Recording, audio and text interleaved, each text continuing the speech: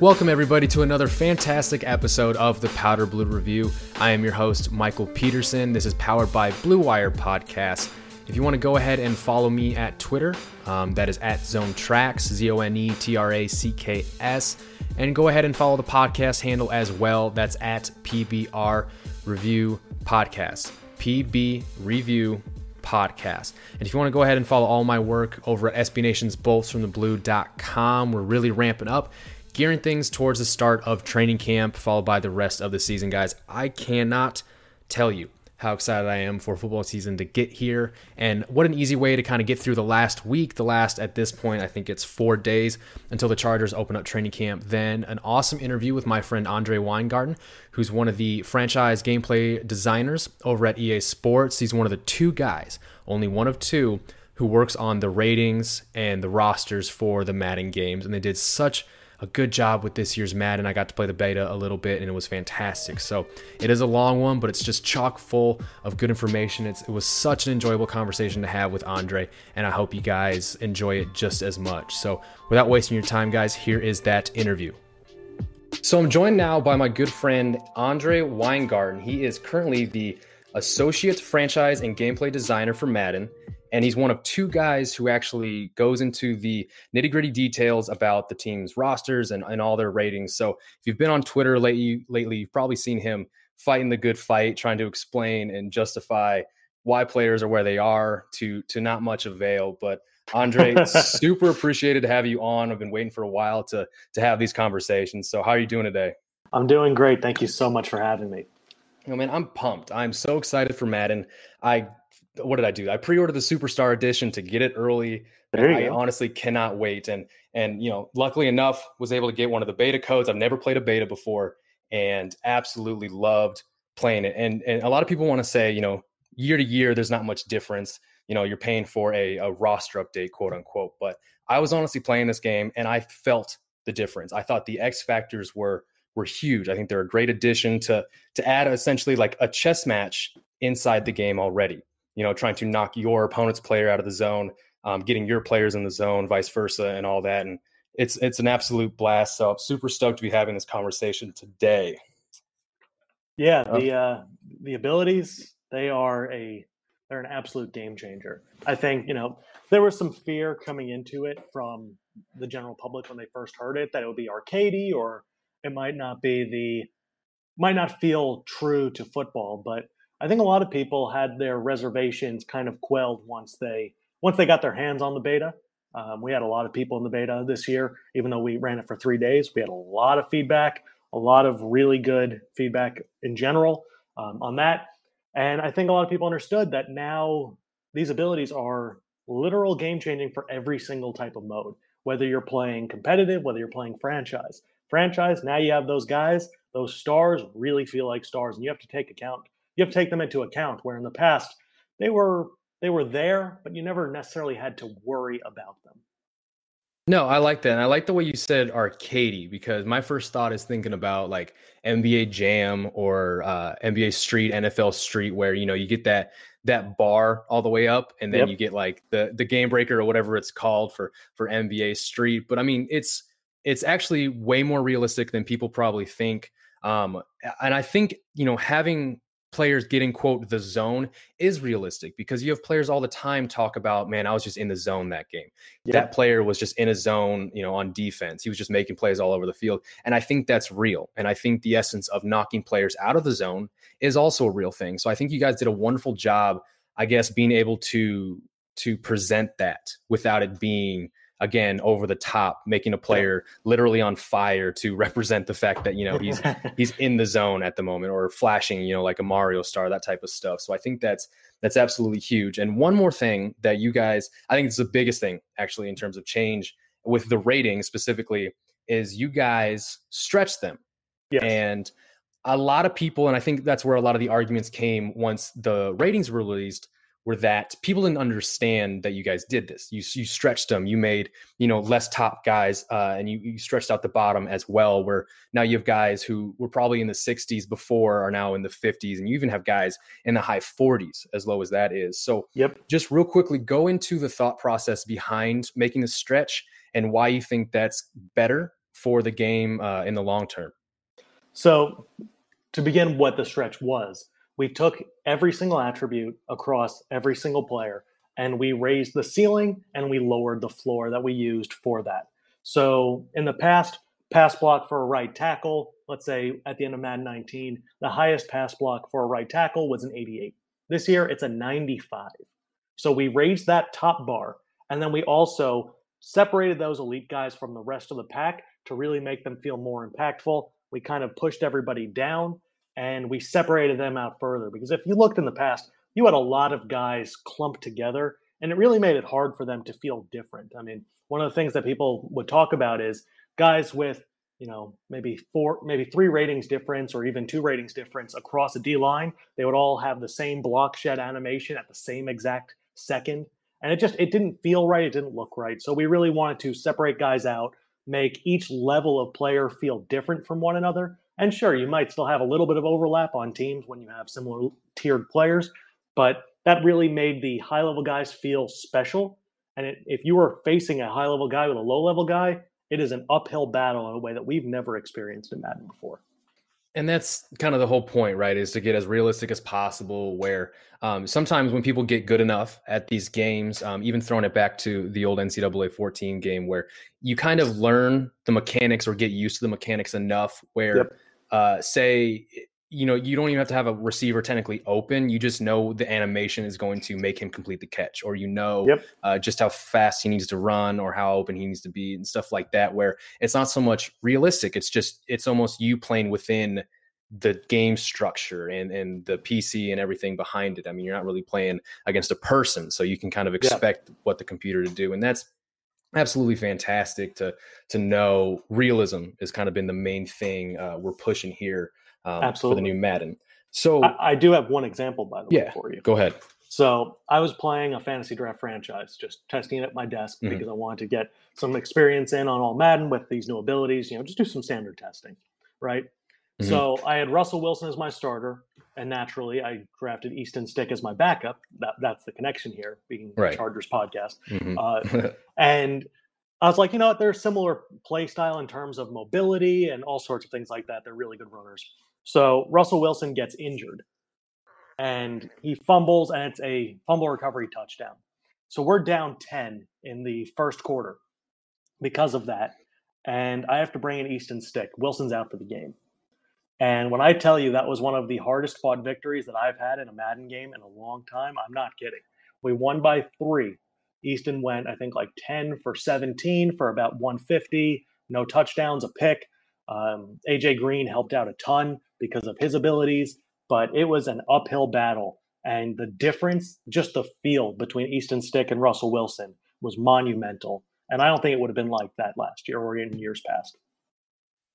No, I don't think it was either. Because I played enough of the Chargers on a franchise where year in and year out, and I always make the joke every single Madden that comes out, I'll start a franchise, and usually within the first 2 or 3 weeks, 1, 2, maybe even 3 starters go down with injuries for like 8+ weeks at a time. And the inside joke is that the Chargers simply can't stay healthy. There's injury issues every single year. So when I start a franchise and Melvin and Keenan and Melvin Ingram are all of a sudden out for 8+ weeks after week 3, it sucks. But usually, you guys absolutely know. I always message my coworkers at Bolts from the Blue, and I'm like, guys, you will not believe this, but it happened again. They can't escape it. But you're totally right. It's good to hear the realism in that disparity, I guess. So now, you can't bring in a guy who's, you're replacing a 93 with a 71, and he's still, throwing darts on the run and stuff like that. So it looks like, so in that situation, that's cool that because, your starter quarterback's bad, that you have AJ Green on the outside, you can probably get away with some, not too good throws because AJ Green is who he is. He can high point it and bring it down in those contested catch situations. So that's really, really cool. But besides these X factor, additions to the game, or would you say that's your favorite addition to the game in general, or maybe a new the face of the franchise mode, or anything else that you're just kind of pointing at and you're like, that's the best thing we could have added to this game, or at least your favorite? I definitely think X Factors and Superstars are my personal favorite because they add such complexity to every mode. But we did a lot of really not small, but they were not, big features, but they're really impactful. So a couple of the ones that come to mind are we added more passing signature styles. So this is the first time that we've undergone this in a while. And we really tuned the release speed of quarterbacks' throwing motions and all sorts of things to separate out signature guys from the standard tier from the low-level backups. So when I say Easton Stick, who comes in the mid-50s, bringing him in from Russell Wilson, who has one of the second fastest throwing motion in the game as we separate it into tiers. He's in that second highest tier. Easton Stick was in the bottom tier. So you have a guy who has a significantly longer throwing motion on top of worse accuracies, on top of a lower throw power. So it was almost like a triple effect on that. And because we did that with the throwing motions and we also adjusted pass trajectory, passing has a very different feel this year. And the pass trajectory, we had to slow down the speed of every pass to get it to add more arc to each throw. That's just the way the physics work, right? If it was going just too fast. And so we lowered it down. And by doing that, we added more arc. So guys at the top of the spectrum, the Josh Allens of the world with the 99, he won't have a ton of trajectory. But if you're in that 88, 89 throw power range, you can have noticeable trajectory on your bullet passes and then definitely on your touch passes and your lobs to the point where you can feather the ball in over defenders. And to even make that one step further, we also tuned the jump height or the ability to intercept passes for linebackers and any defensive player. So you have to be within a certain amount of yards of the landing spot of the ball to intercept the pass. So no longer will you have guys who are 15 yards away being able to just elevate over and make the play. They can still swat in those situations, but they will not be able to intercept the pass unless they're within, I think, 3 to 4 yards of the landing spot. So you really get a whole slew of different feels to the passing game. And then, those are probably my biggest additions overall that impact everything in the game. Do you know how excited I am that you just said that about the linebackers? Holy cow, man. Because I get reminded all the time, obviously, on NCAA and even a couple of the old versions of Madden. It's, it's been that way for years. The superstar, high jump linebackers that can just pick off everything. And that's, that's so much frustration out the window. I'll have to find something else to be super frustrated about. But maybe there's nothing. But that's, that's so flipping good to hear. It really makes a difference. When you can throw a pass and it just goes over the head of a guy, it's a good feeling. It's a good feeling. Oh, I cannot wait. So going into ratings again, and this is just in general before we start touching on the Chargers here a little bit, are there any guys or teams that come to mind that you kind of had to compromise on where you felt their ratings, overall ratings, the team ratings, or individual ratings, you wanted them to be different? Not necessarily, not when it comes to the team ratings, right? Because we really... It is a formula, but we really feel pretty comfortable. Dustin and I both, Dustin being the head of the program, he's been doing this for 5 years now. I'm going into year 2 of it.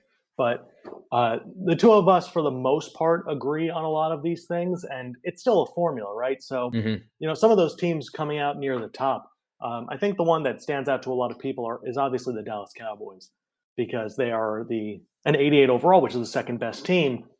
And people know that Dustin is a Cowboys fan. It's been very well documented, and he's not really apologetic of that fact. But if you look at the actual players on their team, it makes sense, right? They don't have any true starter to bring down their ratings. And when Travis Frederick doesn't play for a year, Tyron Smith is still phenomenal. Zach Martin is the best guard in football, maybe the best offensive lineman. Zeke is a top 3 running back. Byron Jones had a breakout season. Jalen Smith and Leighton Vander Esch had breakout years. And Dak is no slouch in his own right. He might not be the best. He might not be a world beater, but he's still competent. There's no one to actually bring down their overall. And when you have so many stars across the board, even Amari Cooper is helping with that.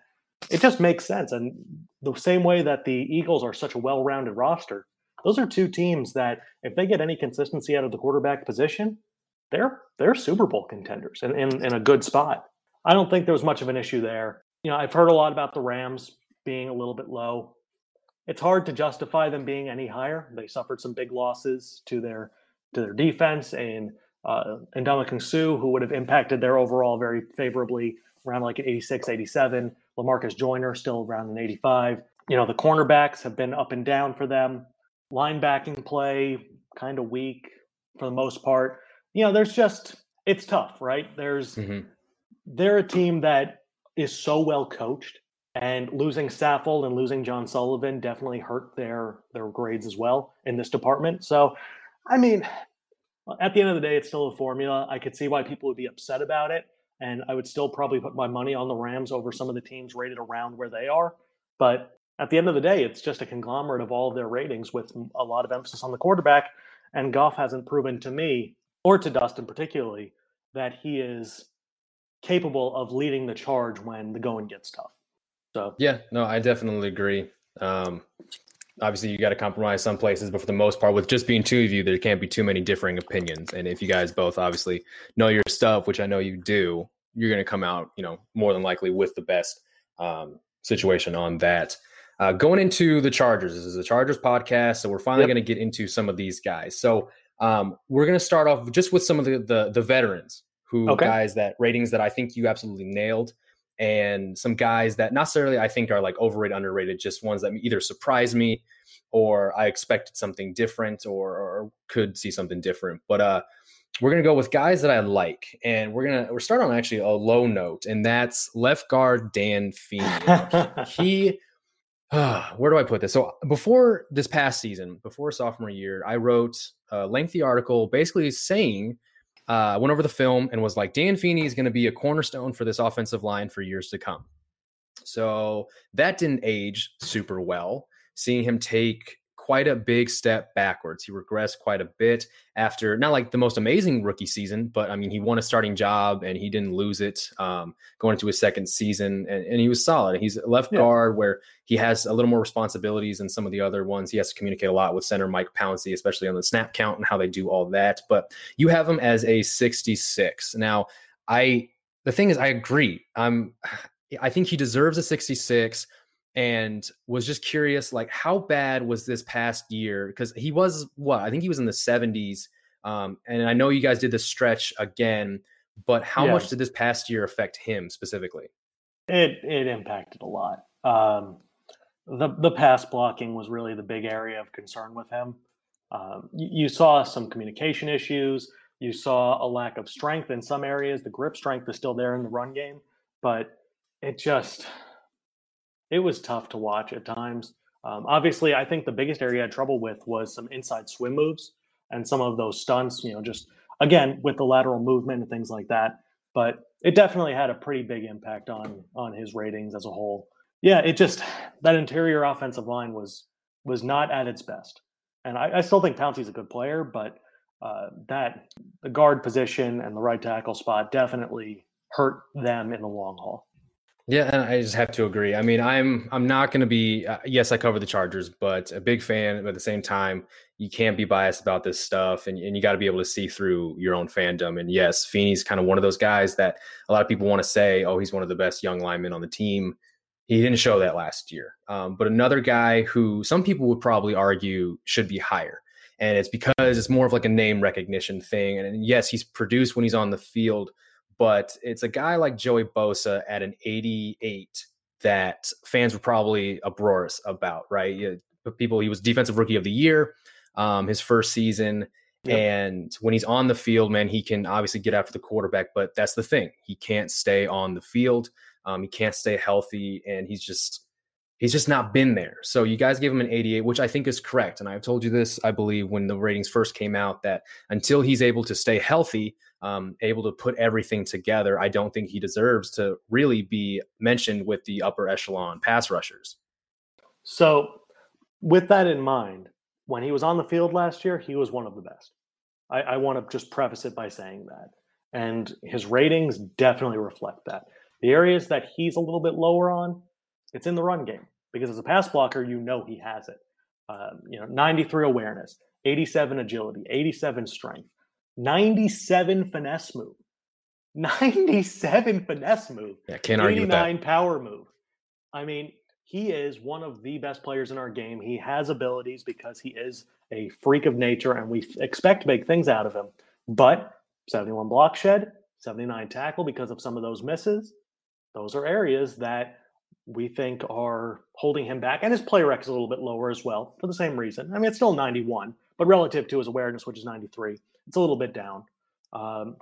That's really the reason that he's rated an 88. Just a little bit of that formula that he has to be better versus the run. But as a pass rusher, he is one of, if not the best left ends, 4-3 left ends in our game right now.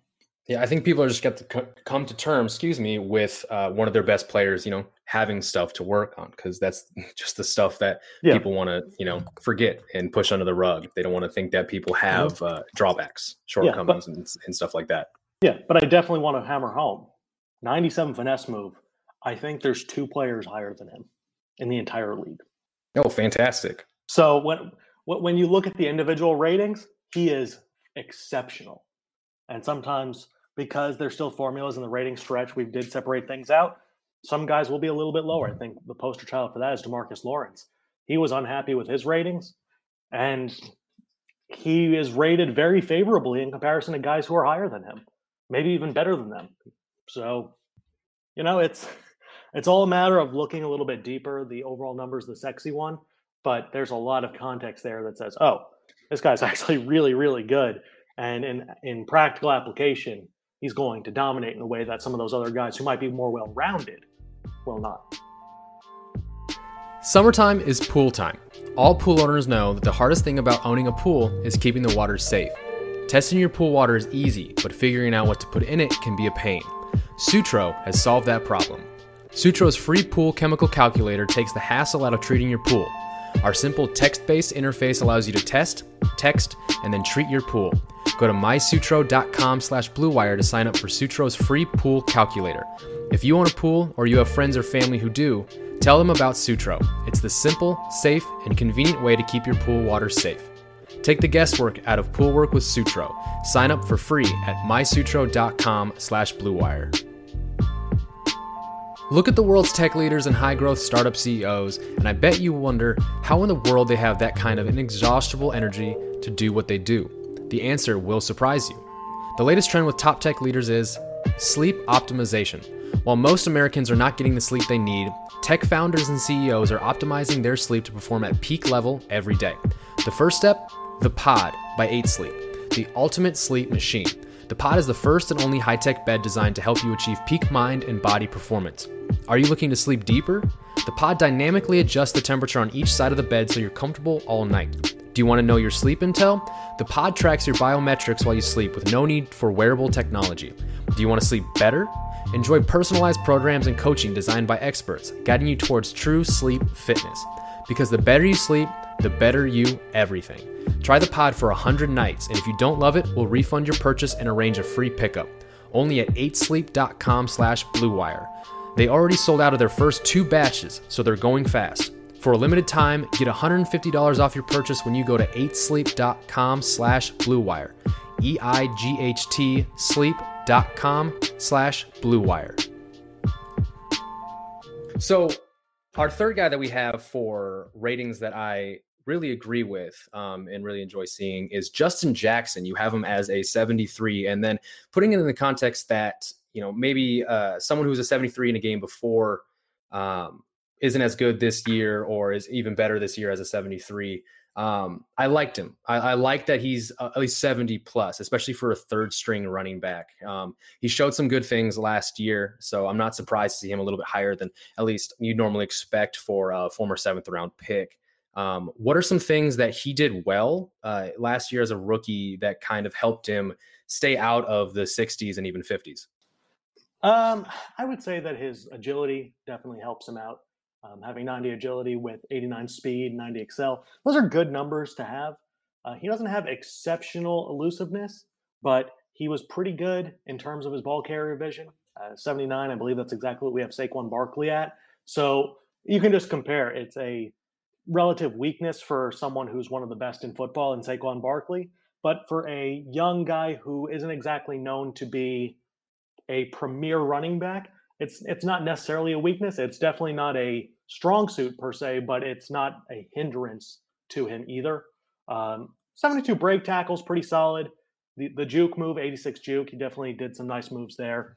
It's really just a kind of a combination of things: decent hands, decent spin. A fun player to watch. We very much liked him coming out of college. And who knows? I mean, he might get some playing time, some increased playing time if this whole Gordon situation becomes, if it gets out of hand. We might be seeing a lot of Eckler and a lot of Jackson. And next thing you know, Jackson might, improve in some rankings, give it a couple weeks if he's able to show out. So, yeah, for fans who like Justin Jackson, will definitely enjoy him in Madden. You won't have to worry about him being, a slouch by any means, at least comparatively to some of the lower guys as well. My last guy that I have that I do enjoy his rating. And this is another guy whose rating matches his jersey number. I made a note about that when I was looking through everything. Feeney's a 66. Okung was a 76. Mike Williams is our other guy. He's an 81. So I like this rating simply because a lot of Chargers fans and people who just saw the touchdowns from Mike Williams last year would probably think that he deserves a higher rating. And I think I've seen several Chargers fans across my timeline say, can't believe Mike Williams is just an 81. He was the first Chargers wide receiver to catch double-digit touchdown catches since, I think, 97, 96. I think Tony Martin was his name. So I'm really glad he isn't overhyped. I'm glad it's not super high to where all of a sudden they've got this really nice wide receiver duo. I think they have a good duo in Keenan Allen and Mike Williams, but an 81 is solid. So what did you see from Mike Williams that kept him at an 81 instead of being maybe a couple, if not just a few points higher? I think it's really just the separation, right? You definitely see that he is a really good jump ball type player, really strong hands. He can elevate, he can make those types of plays. But at the same time, you see that a lot of it's in contested situations because he's not actually creating space from the defenders. And when you can win in the areas that he does, it's not exactly a terrible thing, but it definitely doesn't help matters. Some of the guys that are in that similar tier to him, Kenny Golladay, have a very similar issue. They just don't get enough space that you'd like and make life easier for the quarterback. But when the ball's in his hands, when he has a chance to go up and elevate, he's bringing them down more often than not. So those are really just the big things with him. What's the main thing with Williams that kind of creates his play style? So would you say like his highest ratings are maybe jumping, maybe, deep route running or catching? Like which one kind of stands out amongst the rest? It's definitely his spectacular catch. That's 93. So that's really high. 88 catch in traffic. I mean, the trio of those three things really shows how good he is when he gets a chance to just high point the ball. And then you get over to his break tackle coming in at an 83. That's really good for a wide receiver. His medium route running is his best of the three because he's definitely shown some good routes on some of those intermediate digs and things of that nature. But it's really the active catching attributes that really win him over. And I know Chargers fans are probably happy to hear that because they know they're two obviously different wide receivers and how they win, Mike Williams and Keenan Allen. So for you guys who are excited to play Madden and you got two very different weapons, kind of which one to go to in certain situations. So that's cool. That's going to be something I'll definitely look forward to when I finally get the sticks and the game comes out. But switching over to in franchise, by the way. Yes. In franchise, he will have starter depth trait because we think that he's going to progress and keep getting better. So right on. There you go. Some more good news. But we're heading in a little bit of the opposite direction. I just have a trio of guys who their ratings were either surprising or I would just like maybe to hear an explanation about it. Number one is Derwin James, everyone's golden boy at the moment. A lot of people, I think this was the number one name that I saw come across my timeline in terms of people upset about his rating. And 86 isn't a bad rating. I think people saw, the accolades that Derwin James got. He was a coin flip guy for NFL Defensive Rookie of the Year. He was Pro Football Focus's Defensive Rookie of the Year. He was a first team All-Pro as a rookie. So they see an 86, and just because he's in the 80s, I think a lot of people were upset. What's stopping him from being in the 90s when people see, Saquon Barkley, and obviously had a hell of a year, hell of an athlete, so those stats help him out. But they've seen he's an example of a rookie to play 1 year and get into the 90s. What are some of the main drawbacks for Derwin James from being anywhere near that 90 rating? There was a little bit of awareness stuff going on early in the season. I think the running back position is one that you really can just plug and play. And that's an area where Saquon was already a master at all the things that he does well, right? He has really good hands. He can block. He can, juke people out of their shoes. He can do all sorts of things of that nature. He didn't fumble. I mean, some of those things, they're just going to skyrocket your ratings pretty quickly. But for Derwin, there was a little bit of an awareness thing. Obviously, that interception that he caught in the end zone and he took it out and went out at the one. He was kicking himself on it. That's a veteran thing that you just need to a little more heads up on. His tackling, a little low. He had a few too many misses in that department, and that doesn't help. But he has 91 hit power. He's one of the best man coverage safeties in the game right now at 83. His zone coverage is an area that if that gets higher up, he's going to go up very quickly. And it's still pretty good. His play recognition is very high, 85. Pursuit, same thing. That goes along with the tackling. As a whole, it's really just a matter of he needs a little bit more seasoning, but when you know that he is such a valuable asset and he's an X factor, he has those rare attributes to him and we recognize how good he is. An 86 overall X factor is really impressive. Shows how much faith we have in him. Okay, so yeah, you Chargers fans who are upset about it, like it's not a bad rating by any means. It's just accept the fact that he's young. I mean, an 86 for a second-year safety, it's absolutely fantastic. They'll get over it eventually. But another defensive rating, and actually all three of these guys are defensive players. My next guy is Melvin Ingram, who is tied with Joey Bosa for an 88. Now, the thing about this one is I actually think Bosa is better than Melvin Ingram. We all know Ingram is super confident in his abilities. I mean, every presser that he's at, he states that he's like an alien, man. He's not a human being. He can just do everything in the world. And I think during the veterans learning about their ratings is Ingram was like, if it's not 100, then like it's not realistic. And I'm just like, you've got to be kidding me. So he thinks highly of himself. But yeah, of course. So 88, I think 88 is lucky for Melvin Ingram in a sense that when I've gone back to watch him, and some of it's just looking at some of the stat sheets, and he's made an impact on things that you can't like put down on paper. But this is a guy who went multiple games, I think 3, 4, maybe even probably not 5, 3 or 4 games where he didn't even collect a tackle. He didn't even show up on the stat sheet in any sort of way. So what was this a lot more of like physical capabilities? Obviously he is super athletic, but what kept him from falling off for a guy who didn't have that productive of a season? It was his lowest sack total since, I believe, 2014, lowest tackle total since 2014. So at least on paper, took a step back. But what did you see that keeps him at an 88? So there were a few things. One, teams were able to key in on him a lot more because there was no Joey Bosa for part of that season. When they were both out there, he was wreaking havoc just like normal. But I think the area that Ingram gets to this 88 that Bosa doesn't is the run defense. The block shed's a bit higher, the tackling is a bit higher, but the pass rush moves are not. And that's really it for Melvin Ingram. He's a bit more balanced of a player, definitely a good player, and one speed faster than Bosa. The rest of the athletic skills are not as high, but that's really it. It's just the block shed. It's just the ability to secure some extra tackles in there. I think he's a very good player. I would agree with you that I think Bosa is a better player, but even with that fact in mind, he was still generating pressure between 4 and 5 almost every single week for the entire season. It just didn't end up converting into sacks because, well, they were getting the ball out of their hands quickly. They had that opportunity to do so. All right. Yeah, I understand. I thought it would probably be something like that. Obviously, I thought his athletics, those numbers will keep him high, well, a little bit, but I accept your your words there. But lastly, and this isn't too much of a confusion. I was just surprised. Thomas Davis. Yeah. He comes over from the Panthers. Yes, he's super old. I was just surprised to see him below an 80 in essence that he's a veteran guy. He can still get the job done.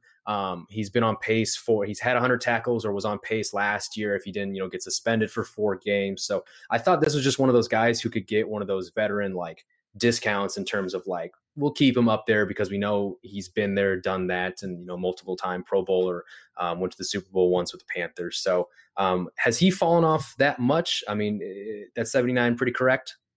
It's really the coverage for him that has taken a bit of a nosedive as his His speed and acceleration have gone down. He's just been a step out of place a few times too often in that department. Still a very good player. I mean, all of the key ratings for him pretty much still stand out. 88 awareness, 90 impact block, 88 tackle, 91 hit power, uh, 85 play rec, 86 pursuit. But it's really just the coverage, 62 man, 69 zone. It's a little around league average. So a 79 is not necessarily the worst thing in the world, but it's definitely a sign that age is taking its toll on one of the former, maybe not best, but definitely an upper echelon outside linebacker for a majority of his career.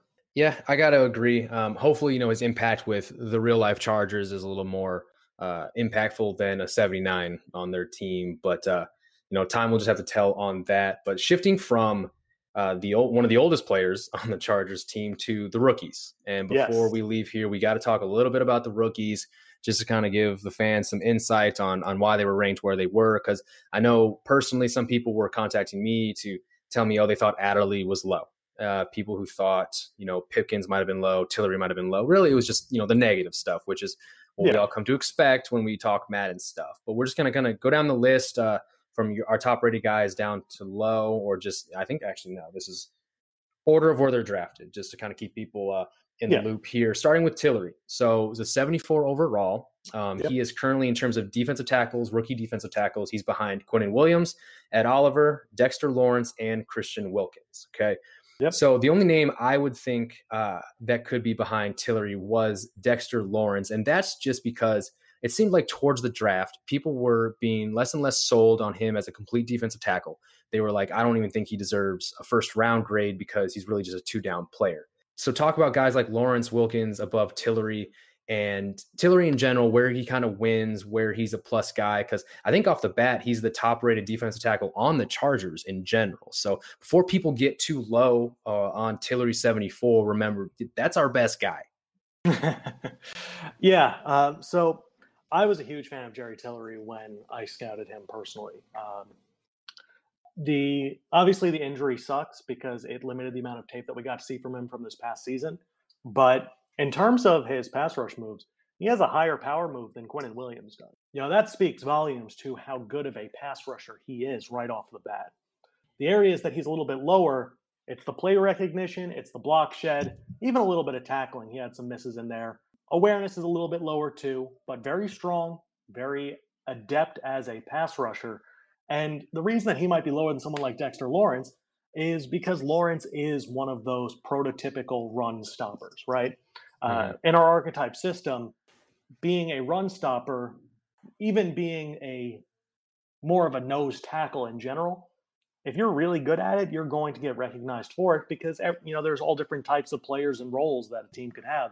It's why someone like Michael Pierce is rated above other guys who they might feel are better because he is just such a phenomenal run-stopping talent that the run-stopper archetype really falls in love with that type of player. So Lawrence, being a pure nose tackle, might not be a better player in general, but when it comes to what he is best at, he is better than what Tillery is as a pass rusher per se.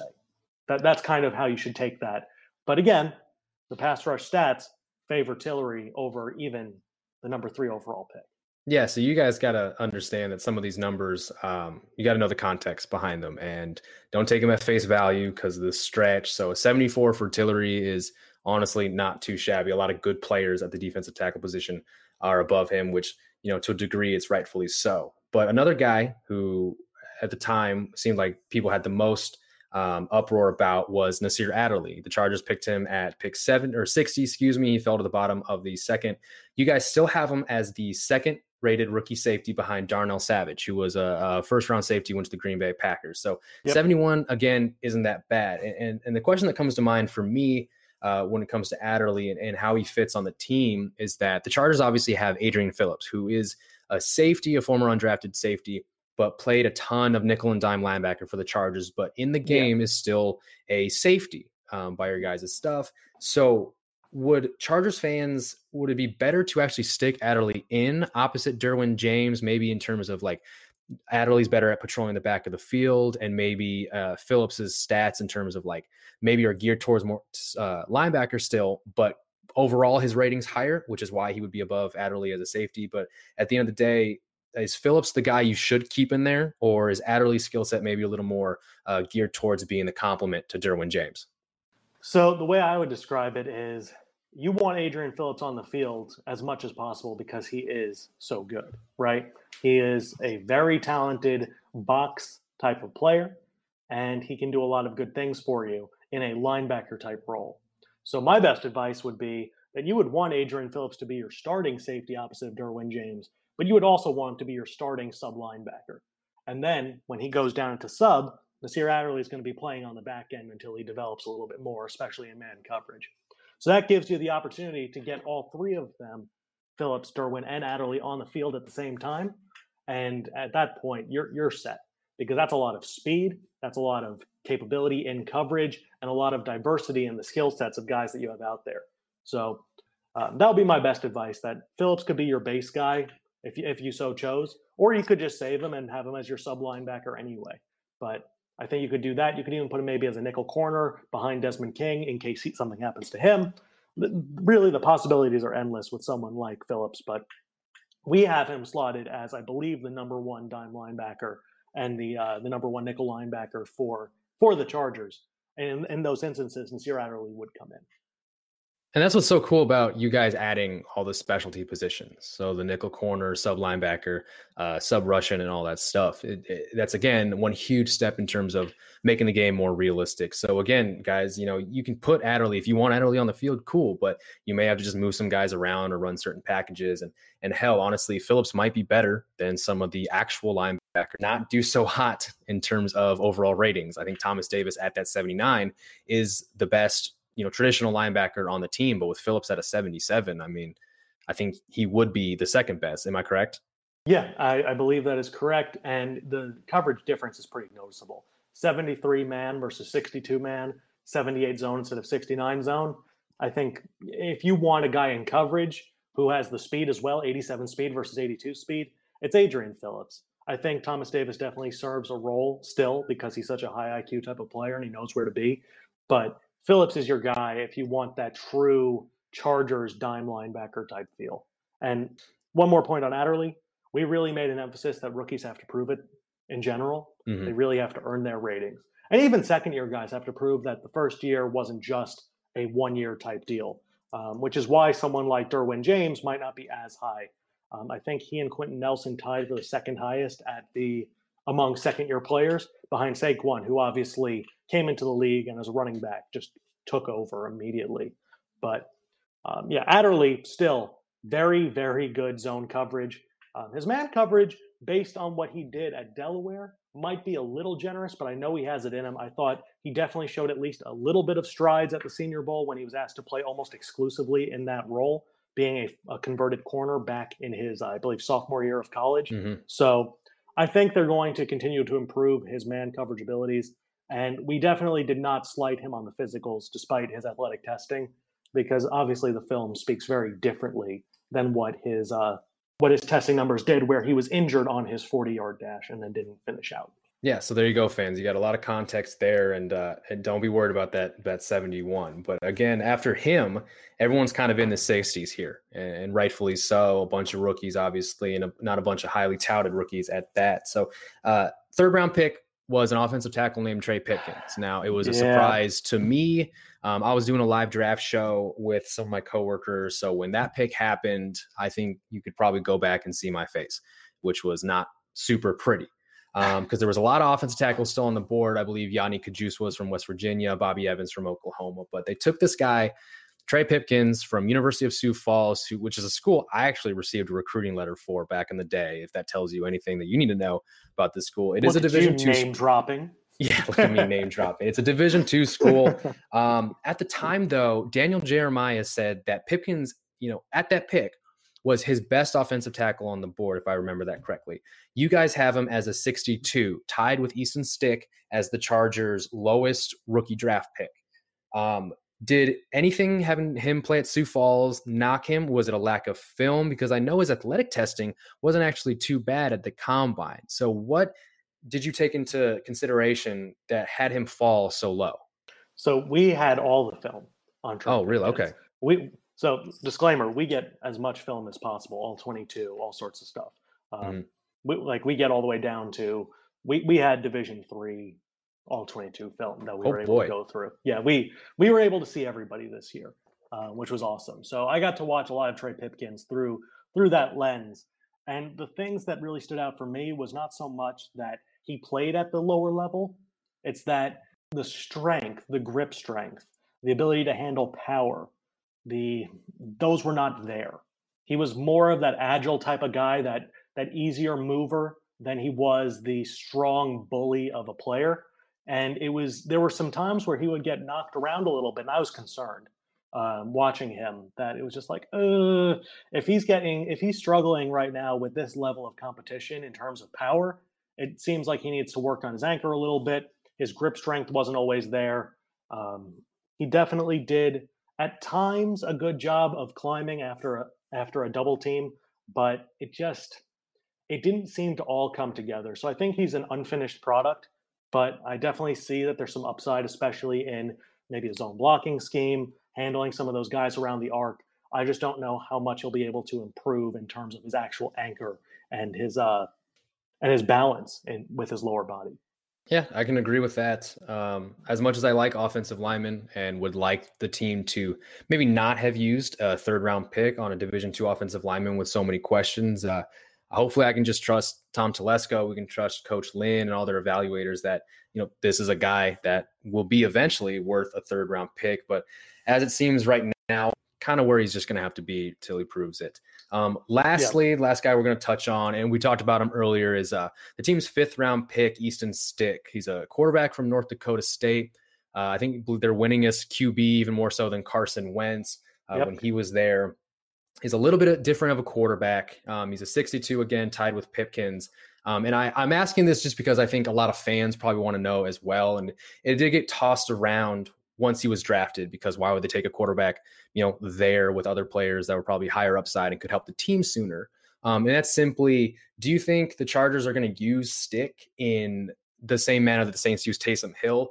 And honestly, is there anything worth putting Stick in a position in a package in Madden that you could take advantage of, or is he just too low at all? For Madden, I'm not sure exactly. I don't know how much we've added to the Chargers playbook. I think we'll probably wait and see what they do with him before we add anything of that nature to Mm-hmm. their book. But in real life, oh, absolutely. Go all for it. Easton Stick was one of the best running quarterbacks in college football. His athletic testing numbers were off the charts in terms of agility. I think he had a 6.63 3 cone.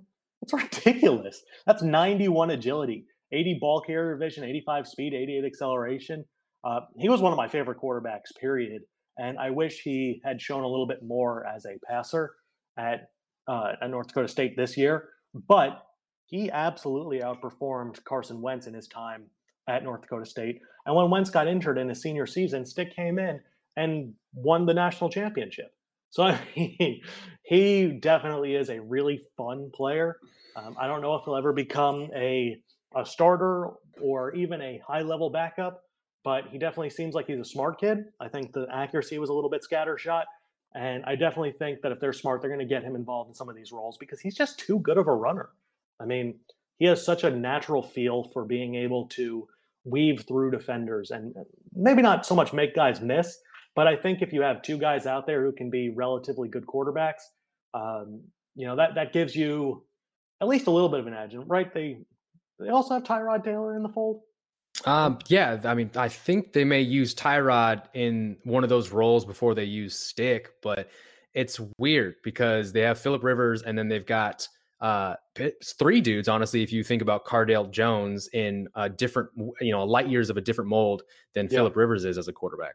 Yeah, I think that is very interesting. But I mean, I could see Easton Stick being used in a variety of ways. I would not be surprised if they gave him a shot in terms of a special teams or Taysom Hill type role. He's not as big as Hill, and I think that could be a bit of a difference maker in the blocking that Taysom Hill does. Obviously, being an inline blocker and among other things that he's done for them. But I'd love to see them give this kid a shot to just prove his worth because he has all the intangibles, but the tangibles in terms of the passing stuff, they might not ever be there. but he's definitely a player you want on your team. And he seems like the guy who's going to, without being punny, stick around for a long time. Yeah, I mean, I hope, again, that the Chargers never waste any of their picks because they've done such a good job of really nailing all of their picks. I know from the 18 and 17 draft, every single pick is still on the roster. And if you go past That's those incredible. years, yeah, right. And I know if you go past 17, that there's like nobody left except some of their top guys that you would expect. But the fact that they've had 7th, 6th round picks over the last couple of years make actual impacts is incredible. And maybe Stick is that guy. I guess we'll never know until the season gets around here. But I think that about wraps everything up, guys. Andre, this was so much fun. And I think time got away from us a little bit. We'll have to see if I can even fit this all into the episode. But sometimes it's just that easy. You know, you're talking about fun stuff, whether it is Chargers ball, NFL in general, Madden in general, like time flies. Yep. So really do appreciate the time, man. I know you probably have a few busy weeks until Madden's released, but try to enjoy it. You guys do so much work, and hopefully you get enough time to relax as much as you guys, spend time on the sticks. I appreciate it. And you did have a question for me that we didn't actually get to. Was there a rating that hurt me to put down? Oh, look at you, man, keeping everything in check. All right. And this one, I know you're going to feel this way too. It's that 73 overall for Forrest Lamp. That is a guy who I am super high on. I want to see him get his shot. I think he is phenomenal. I think he would be their best interior player in maybe a year's time, including Pouncey, if all things go right with him. I think he just has to go out there and prove it. Love him to death as a player. Thought he was one of the best interior prospects coming out of the draft that year. He's a great second level guy, excellent run blocker. It's been a while since we've seen him. Maybe he's even improved in some other areas, but he just needs a shot. And seeing him as a 73 hurts my heart because I definitely think he could have helped them last year. And I understand the continuity stuff, but this year, he better be on the field. That's all I'm going to say. It hurts my heart not to see him. Man, you and me both. I am so stoked that you brought up Lamb, because how could we go this whole thing without talking about Lamb? Yes, guys. And if my people who've read all my stuff on Bolts in the Blue have kept up with me since Lamb has been drafted, this was a guy who, when I was leaving the gym when he tore his ACL, when I got the news he tore his ACL, I shit you not, I sat on the bench, and I had to fight tears back because I was so upset that I knew I'd have to go another 365 plus days without seeing Lamp on the field. Yep. So you and me both, man. We'll see. He's going to be, so according to the ratings, he's the team's 3rd best offensive lineman in general. There's no way I'm not sticking him in the starting lineup, obviously. Screw realism, even if he doesn't win his job. But you've got Daniel Jeremiah and other people that are close to the team. They all say the same thing, that there's, Forrest Lamp has to start. There's no reason for him not to be on the field anymore, and continuity be damned. Yep. Build it now. Yeah. Build the damn thing now, man. The older guys aren't going to be around there, and you need, like Dallas has Zach Martin and everybody. Well, give us Forrest Lamp and maybe, give it a year or two and they'll be talking about Lamp and not the same breath, but like getting up there. So who knows? I'm as optimistic as it gets with Forrest Lamp. So we'll see, man. But hey, thanks a ton again. And I hope to be in touch a ton here soon, especially once the game comes out and we can start sharing feedback still. It's absolutely my pleasure. Thank you for having me. I hope you guys enjoyed our conversation today. It was an absolute blast being able to talk Chargers football and Madden 20 at the same exact time. That game comes out in less than 2 weeks. If you're anything like me, you will be there in line at the midnight release, ready to get your game. But anyways, guys, this has been Michael Peterson for the Powder Blue Review. Once again, go ahead and follow me on Twitter at Zone Tracks. Give a follow to the podcast handle as well. That's at PB Review Podcast. Really trying to grow that thing as well and get you guys the kind of content that you want. So once again, this has been Michael Peterson with the Powder Blue Review. We will see you guys next week.